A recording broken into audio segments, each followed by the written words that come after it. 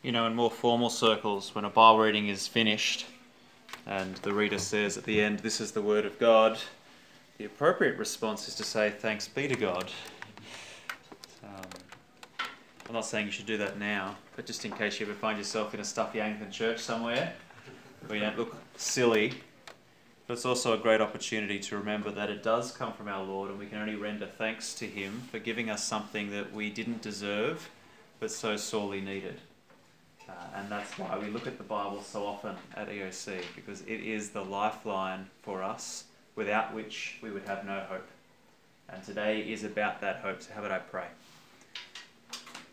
Father in heaven, we thank you for your word.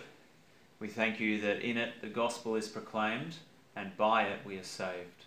I pray now today that you'll give us attentive hearts and minds to hear of the assurance you offer us in the gospel, and so place our hope fully in it. In your Son's name we pray. Amen.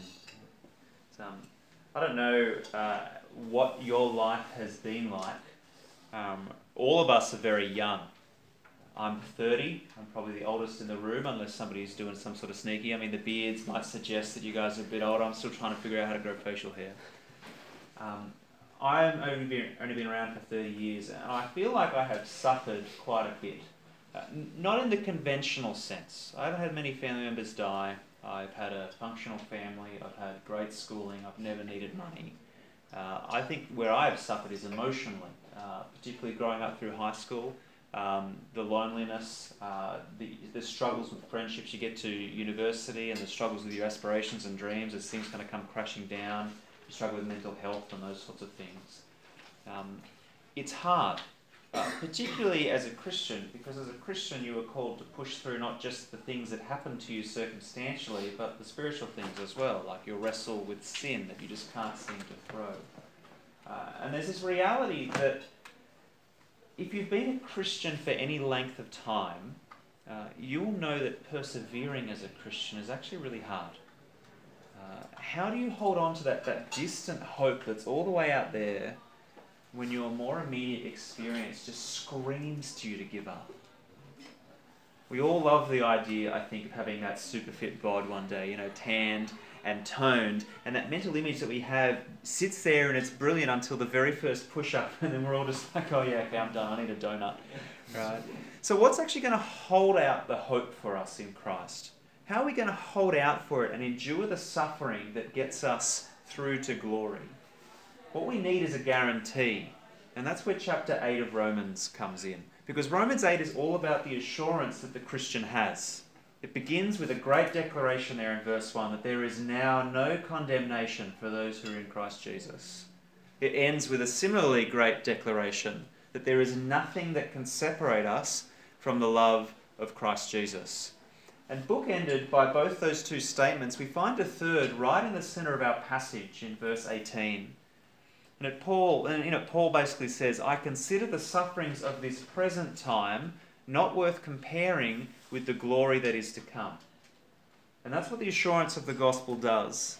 It holds us in the past and in the future, and it allows us to move through the present suffering till we land in glory, to our guaranteed future.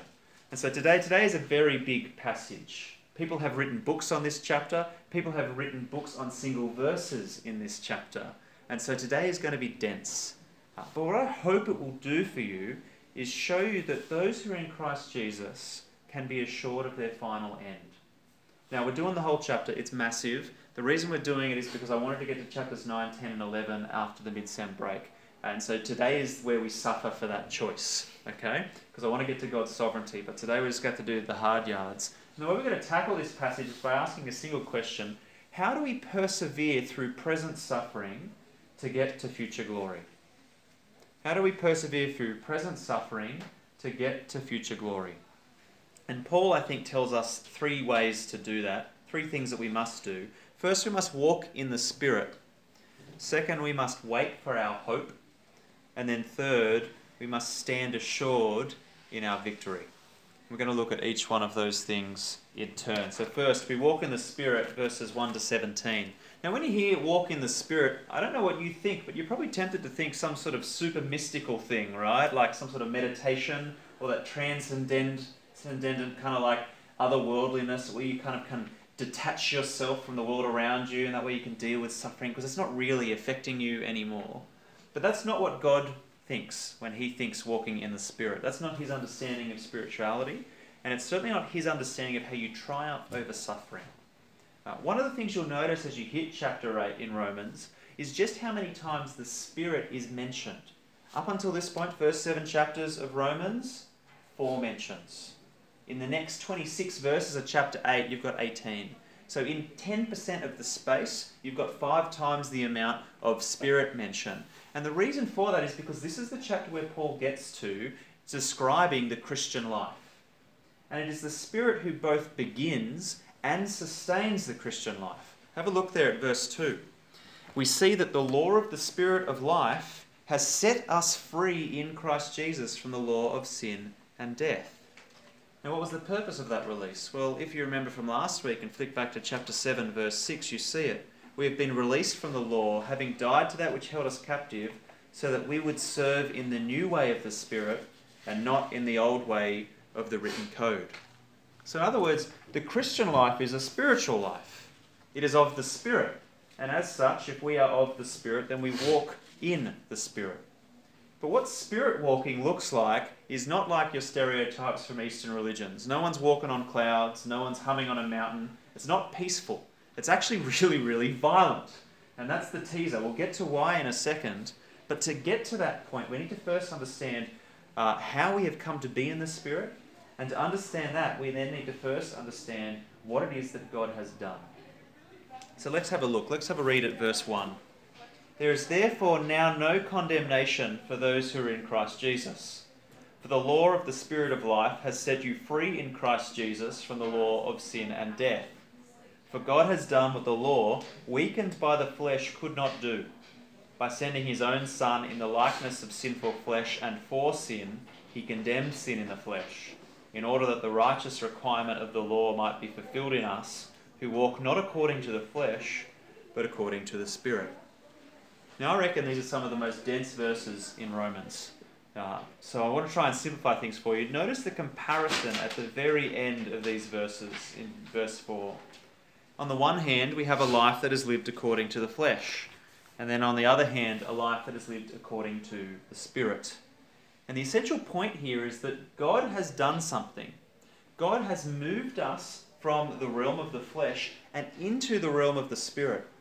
And the way that he effects that transition is to do what the law, in verse 3 there, weakened by the flesh, could not do. So what couldn't the law do? Well, it couldn't make us righteous. In theory, it could have. It was the pathway to pleasing God. But we see there that the law was weakened by our flesh. Now you've got to remember, we were born in Adam. We are fleshly. Sin dwells within us. And so when we try to do the law, sin rises up and it stops us from doing the very thing that we know that we should be doing. So what does God do? Well, he does what the law couldn't do. And he enables us to be righteous. What he does is he sends his Son Jesus in the likeness of sinful flesh. And don't miss that, it's the likeness. He doesn't come sinful, but he is in the flesh. He's like Adam, he's like us, he's fleshy. And what God does is he takes our sin and he puts that sin on Jesus in the flesh, and he condemns that sin in the flesh. And in doing so, what it now means for us is that there is now nothing left in us to be condemned. It's done. And so now there's no condemnation for those who have become Christians, because we've been set free from sin and death by the Spirit of life. In effect, we are under new management. I don't know if any of you guys have worked in retail. What happens when you're under new management? Well, in theory, the service gets better. That's why people put the signs up in the stores, right, under new management, because what they're trying to tell you is that, you know, that experience that you had that really sucked? If you come back, you won't have that anymore. The old regime was rubbish, but we've improved things. So what they're announcing is your old experience, don't expect it. You're going to get something better. And that is what God is doing for us. Through Jesus, he is changing the management. He has changed it, in fact, if you're a Christian. Such that, from this point on in verse 4, the righteous requirement of the law might be fulfilled in us. Now that's interesting. Does that mean that we now earn our righteous status before God? Well, no. No, that can't be the case, because we already know from verse 1 that God has already declared us not condemned. It's past tense. And so this fulfillment must be something that plays out in our life. But the thing to get in all of this is that the declaration of righteousness and the fulfillment of righteousness, they're of a piece. Declaration and fulfillment, they cannot be separated, such that when we are no longer condemned in Christ, that will inevitably lead to us living like Christ. And the reason for that is because of what God has done. And that fundamentally changes who we are. Who are we now? Well, Paul tells us by describing the difference between our former walk and our current walk. Now, I want you to miss this. This is a description in verses 5 and onwards. It's not an exhortation. He's not telling you what you need to try and do. He's actually describing who you already are. So what's the difference? Well, the difference in verse 5 there, have a look. It centres on our minds. For those who live according to the flesh set their minds on the things of the flesh, but those who live according to the Spirit set their minds on the things of the Spirit. Now, just so we're clear, this is a far more expansive thing than just sinful thinking or spiritual thoughts, although that is a part of what Paul is talking about here. What he's actually talking about is a whole way of thinking about our world and our place in it. The mind of the flesh, well, it's intent upon itself. It's inward focus. It thinks nothing of God's displeasure at sin. In fact, what it does is it suppresses any personal acknowledgement of God. This is Romans 1. And the key point here is in verse 7, that sinful mind, the mind of the flesh, is hostile to God. It is hostile. Now, let's do some disambiguation here. That doesn't necessarily mean that you are openly hating God. It doesn't even necessarily mean atheism, because you can believe in a God and yet still functionally live as though he didn't exist. You can believe in a God, the wrong God, and try to serve him, but in doing so ignore the right God. Or you could believe in the right God, but think you have to serve him in a way that he doesn't want you to, and so you are practically, functionally, not living with the mind of the Spirit. A classic example of this, and it probably doesn't count for any of you really, because none of you are parents, is the teenager who lives in your house and eats your food and yet never talks to you. Maybe you're that teenager. Basically, you acknowledge the existence of your parents and the fact that they own the place, even their provision, but the way that you act, the way that you behave, it's not as if it was their house. You conduct yourselves in whatever way you want. And you don't have to be even rude or openly rebellious about it, but the thing to get is if you're not living, acknowledging properly your parents in that space, that's not neutral behaviour. That is wrong behaviour. I think the key word in all of this is at the end of verse 7 there. What does it say? The mind that is set on the flesh is hostile to God, and here's your key word, for it does not submit to God's law. Indeed, it cannot. See, the person who lives according to the flesh doesn't submit to God. In fact, they can't. It's just another way, really, of describing slavery to sin. And so while they might still be capable of doing some good things, maybe think some things that even align with God's law, the so-called religious people, ultimately, because they don't acknowledge their wretchedness and they don't throw themselves on the mercy of Jesus, they are not submitting to God's law. No matter how many good things they do, verse 8, they cannot please God. Why? They don't have the mind of the Spirit. They have ignored God's provision of righteousness in Jesus. And the end of such hostility to God is, according to verse 6, death. That's the mind of the flesh. That's the former walk. What about our current walk as Christians? Well, we live according to the Spirit. And we have minds, therefore, that are set on what the Spirit desires. And unlike those who are walking according to the flesh, the sinful nature, they are actually able to recognize their sinfulness and reject it. And instead what they do is they cling to Christ and devote themselves to a life that is pleasing to God, that fulfillment of the law. Now, in doing so, they show that they are not hostile to God or his law. In fact, as we saw in chapter 7, their minds are now at odds with their members, such that they desire to do what is good, even if their flesh remains in rebellion. This is sort of like the teenager who lives at home and acknowledges that it's their parents' place, thanks their parents for the things that they do. At times they might coast on their parents' goodwill, but the reality is that they are living in light of truth. And so if your mind is governed by the Spirit, what do we see? It doesn't lead to death, verse 6, but again in that same verse, it leads to life and to peace.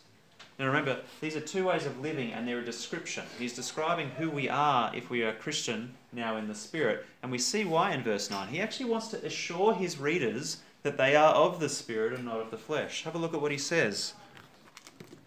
Verse 9, you, however, are not in the flesh, but in the Spirit, if in fact the Spirit dwells in you. He's not casting doubt there. He's just calling us to think about whether or not we have truly come to know the Lord. Anyone who does not have the Spirit of Christ does not belong to him. But if Christ is in you, although the body is dead because of sin, the Spirit is life because of righteousness. So we are in the Spirit, not of the flesh. He also says it again a bit later in verse 14 using different words. He actually says that we are no longer slaves, but sons. For all who are led by the Spirit of God are sons of God.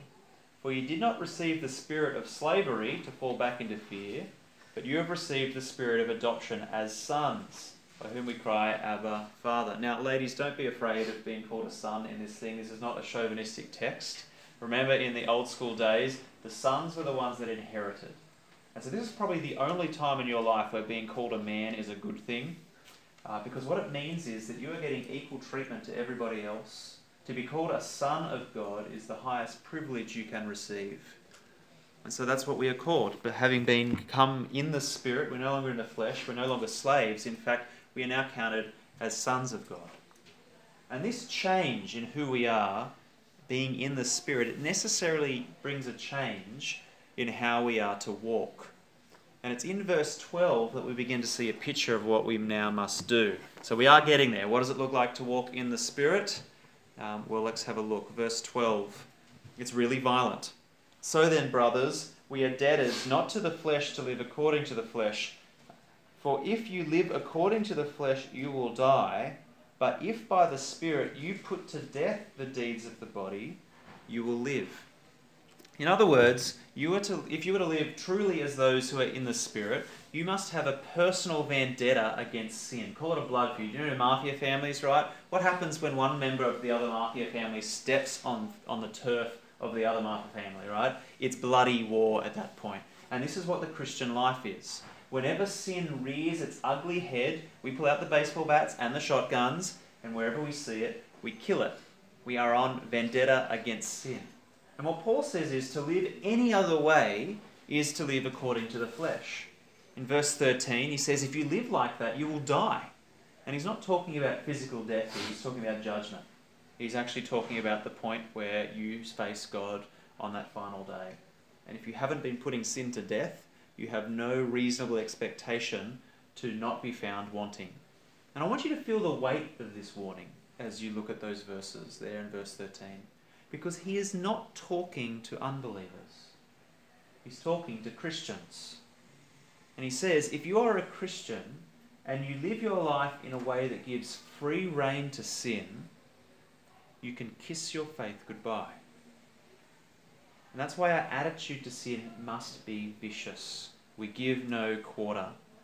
The 17th century Puritan John Owen actually wrote an entire book on this verse. That was one of the guys I mentioned earlier. And you want to know what the most famous line in his book was? Be killing sin, or it will be killing you. Be killing sin, or it will be killing you. It's a good life motto as it comes to walking in the Spirit.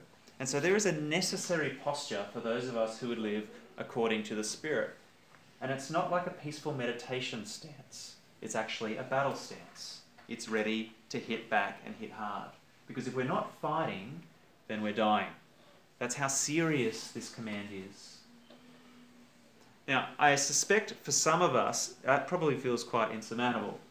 Especially for those of us who can't seem to shake certain sins. We're talking about this in Bible study in the hour before. Sometimes it's just really discouraging, and it leads us to distrust whether God is for us if we just keep sinning and just keep returning to the same things without seeing any change. And so I want to encourage us by reminding us of a particular hope that this passage holds out for us. Because notice how we are to put sin to death.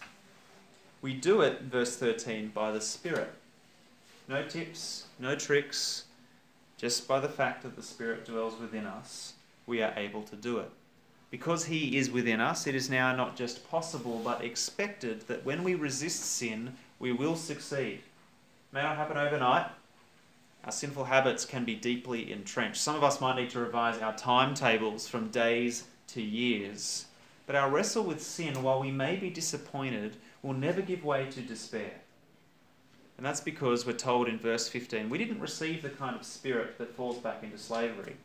We actually received the spirit of sonship, which cries out to God as our Father in complete expectation that so long as we are putting sin to death, our trajectory is life and future glory. So how do we persevere through suffering to glory? Well, first of all, we walk in the Spirit. We get that right. We behave as we have been made to be as we wait. Which leads us actually to our second point, verses 18 to 30. How do we persevere through present suffering to future glory? Well, we wait for our hope. When we get to verse 18, Paul shifts focus from walking to waiting. And where before he focused on our God-given life, he now focuses on our hope. And my question for us is this: what is it that we hope for? And I'll throw a question up on the screen there for you. According to verses 18 to 25, what is it that the Christian hopes for? And I'll give you a moment together to discuss that now.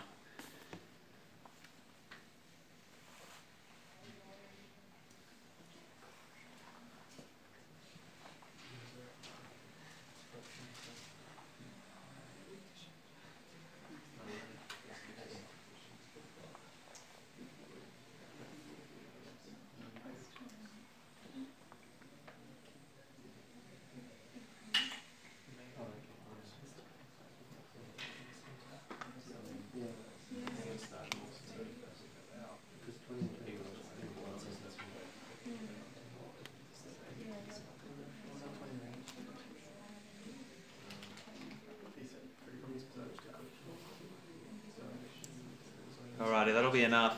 Does anyone want to have a go at answering what the Christian hopes for?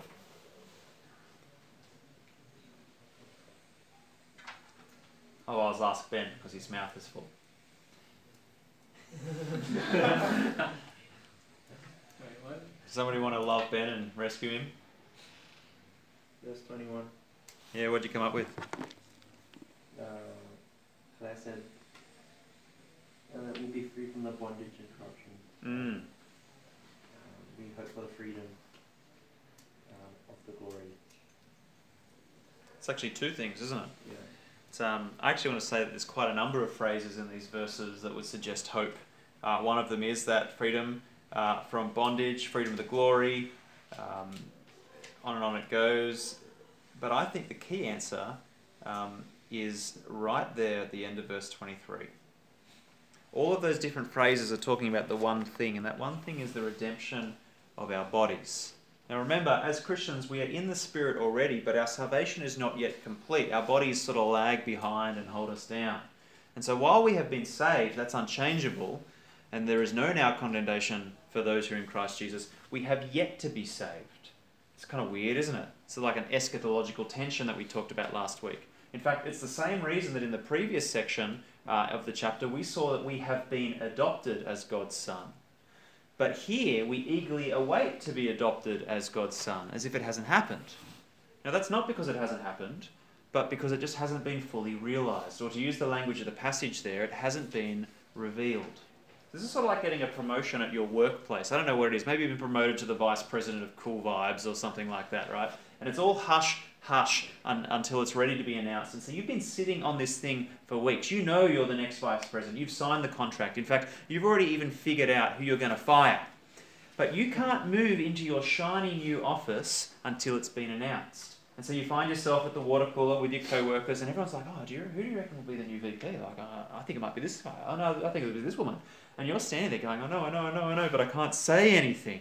And so what happens is there's this agony within you as you just yearn for the thing to be revealed, and then finally it's announced, and the tension is relieved, and you can say, behold, it is I, your new vice president.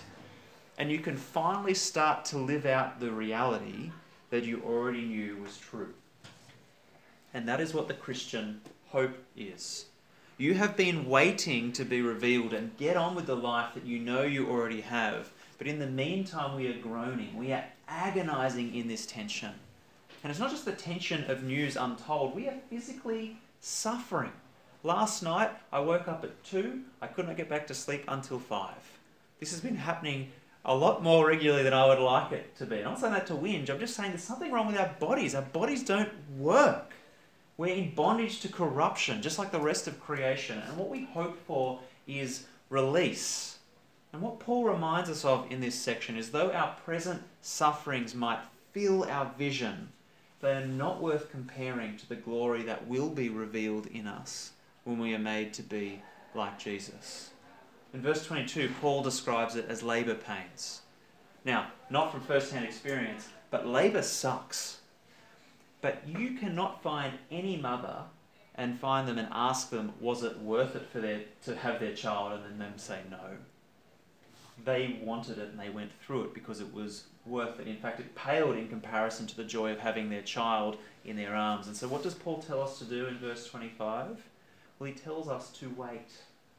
He tells us to wait for our hope with patience. It is worth it. How do we do that? Well, he reminds us of what we know. Now, verse 28 to 30, they really deserve their own sermon series, but we're just going to have to make do with 300 words. What do we know? Well, have a look at verse 28. And we know that for those who love God, all things work together for good, for those who are called according to his purpose. Now, what's his purpose?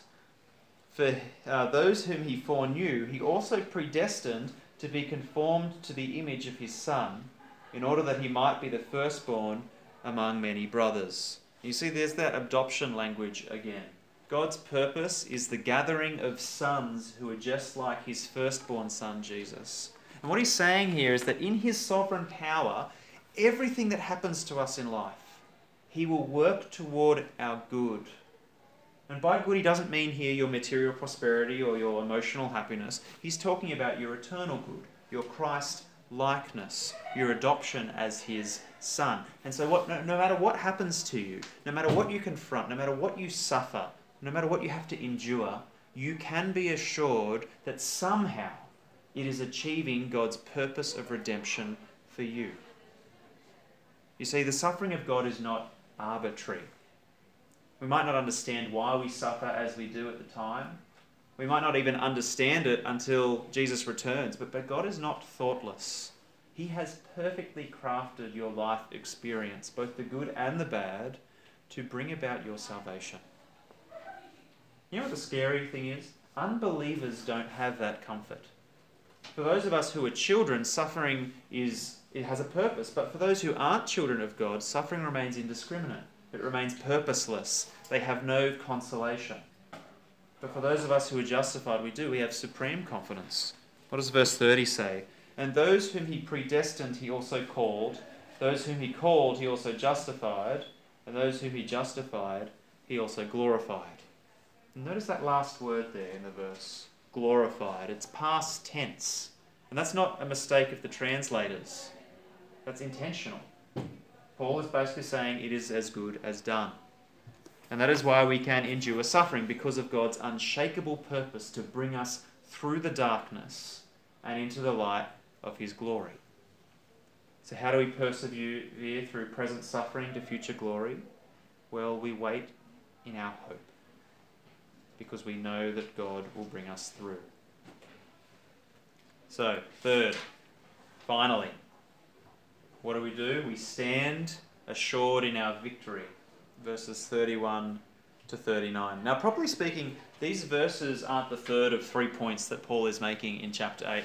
He actually says in verse 31, what then shall we say to these things? And these things he's referring to really are all the implications of the gospel he's been unpacking ever since the beginning of chapter 5. Some people actually make the case to say it goes even further, through to chapter 4, 3, 2, and backwards. But whatever it is, this is his grand finale. He's just not picking up from the previous verse. He's picking up from everything he's said so far. It's the climax of where he's been building to. And so, like, if Paul was like a Pentecostal preacher, this is, which I don't think he ever would have been, right? But this is where he cues the musicians to kind of start the soft pad on the keyboard and make things all sound emotional, and they dim the lights, and everyone starts to kind of, ooh, wow, yeah, things are really heating up in this sermon to the end, right? This is basically what Paul is doing. But he's not doing it with trippy, emotional, manipulative techniques. He's doing it with the truth. Because these verses don't need music to move us. What actually gives them their power is the undeniable truth that they declare to us as struggling believers. And what do they declare? Well, they declare to us two things. First of all, they declare to us that we are always vindicated. And then second, they declare to us that we are always victorious. And this is the assurance that the gospel gives us. So let's have a look at both of those together. First of all, we are always vindicated. Now I've got a question for you. It should be up on the screen here. I'm about to read verses 31 to 34, and as I read them, I want you to think about this. I'll give you a moment to discuss it with those next to you.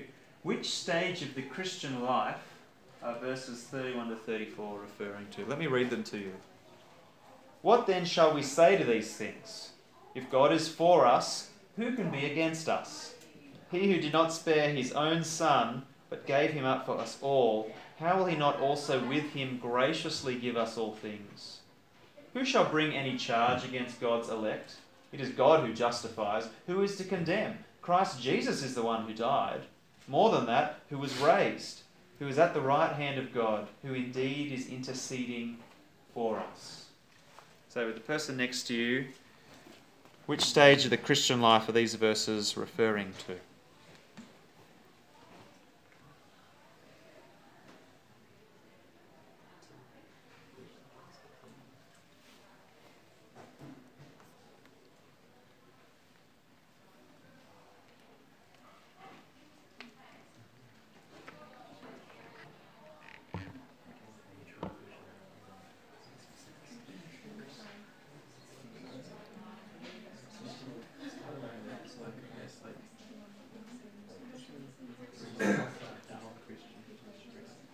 I'm not going to give you much more time than that. I am aware of the time. We are going to finish before the hour, so don't freak out, guys. I think what Paul is talking about here is the believer's final vindication on Judgment Day.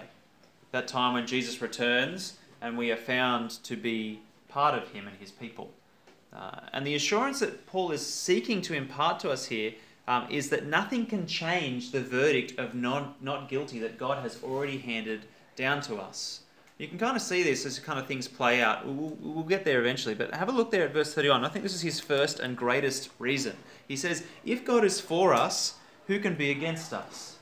In other words, the only one whose opinion matters is God's, and he's in our corner. How do we know? Well, verse 32, he gave up his Son for us. The thing to understand about God the Father and God the Son and their relationship is that there is no one and no thing higher in the affections of the Father than the Son. And so if he gave up his Son, that speaks volumes about how he is for us and not against us. And then having given up his own Son to justify us from our sin, why would he not then give us everything else, including and especially our vindication on Judgment Day? He's already given up the most precious thing he has. There's nothing else to woo him out of the verdict he's already given us or to change it. The greatest sacrifice has already been made. The ruling has already been given. And so verse 33, Paul quite rightly calls out and he says, who will bring any charge against God's elect at Judgment Day? Who's going to throw something at us and make it stick? He says, well, God's the judge and he's the one that's already justified us. He's not going back on this. He then asks the same question again in verse 34. Who can condemn now? His answer, no one. Jesus died for our sins. He was raised for our justification. And now he sits at the right hand of the judge and he has his ear and he is constantly whispering in that ear, not this one, he's ours. Not this one, she's ours. And Paul's point really is very simple here. Having come this far in the judicial proceedings, there will be no revision of sentencing. No one can appeal the verdict. You were vindicated when you became a Christian, and therefore you will always be vindicated. And how precious is that for those of us who struggle with sin and just worry that our lives, as we seek to follow God but can't do it, how precious is that, knowing that nothing can change that verdict of not guilty. We are always vindicated. Second and last, we are always victorious. Let's have a look at verse 35. Who shall separate us from the love of Christ? Shall tribulation or distress or persecution or famine or nakedness or danger or sword? As it is written, for your sake we are being killed all the day long. we are regarded as sheep to be slaughtered. No, in all these things we are more than conquerors through him who loved us. For I am sure that neither death nor life, nor angels, nor rulers, nor things present, nor things to come, nor powers, nor height, nor depth, nor anything else in all creation will be able to separate us from the love of God in Christ Jesus our Lord. You get the point, right? 2 very long lists with every conceivable thing that you could suffer on earth from every conceivable agency. And then you've got Christ's love in verse 35, God's love in verse 39. In other words, the love that our Saviour God places and bestows upon us, saving us as his children. And he says nothing that you can conceive of or invent or fall into or suffer, anything that you do to yourself, anything you have others do to you, can separate the love that God has thrown and bestowed upon you. You've heard that saying, once saved, always saved. Well, this is it. God's love is so constant and so strong that nothing can remove it or weaken it or trick it or change it. If you're a Christian, no matter what you suffer, whether it's physical, mental, existential, spiritual, God says to you that through him who loved you, you will be completely victorious. Some translations say more than conquerors. That's just a bit weird. The word just means completely victorious. Think decimation, obliteration. It wasn't a close match. It was a landslide, a steamroll. We wiped the floor with it. We didn't break a sweat. It's that kind of victory. And that's why also Paul can say that the sufferings of our present time aren't worth comparing to the glory that is to come. Because in Christ, nothing can take us down. But as we finish, I just want you to notice very quickly what that victory is. Because the victory is not you prevailing over your present circumstances so that you can be all that you can be in this life. It's not even processing your suffering so that you can be unfazed enough to endure. It's not worldly triumph. It's not the absence of those sufferings. What does the quote say? It says, "For your sake we are being killed all the day long." I'm sorry to break it to you, but your suffering as a Christian will not end in this life. So where's the victory?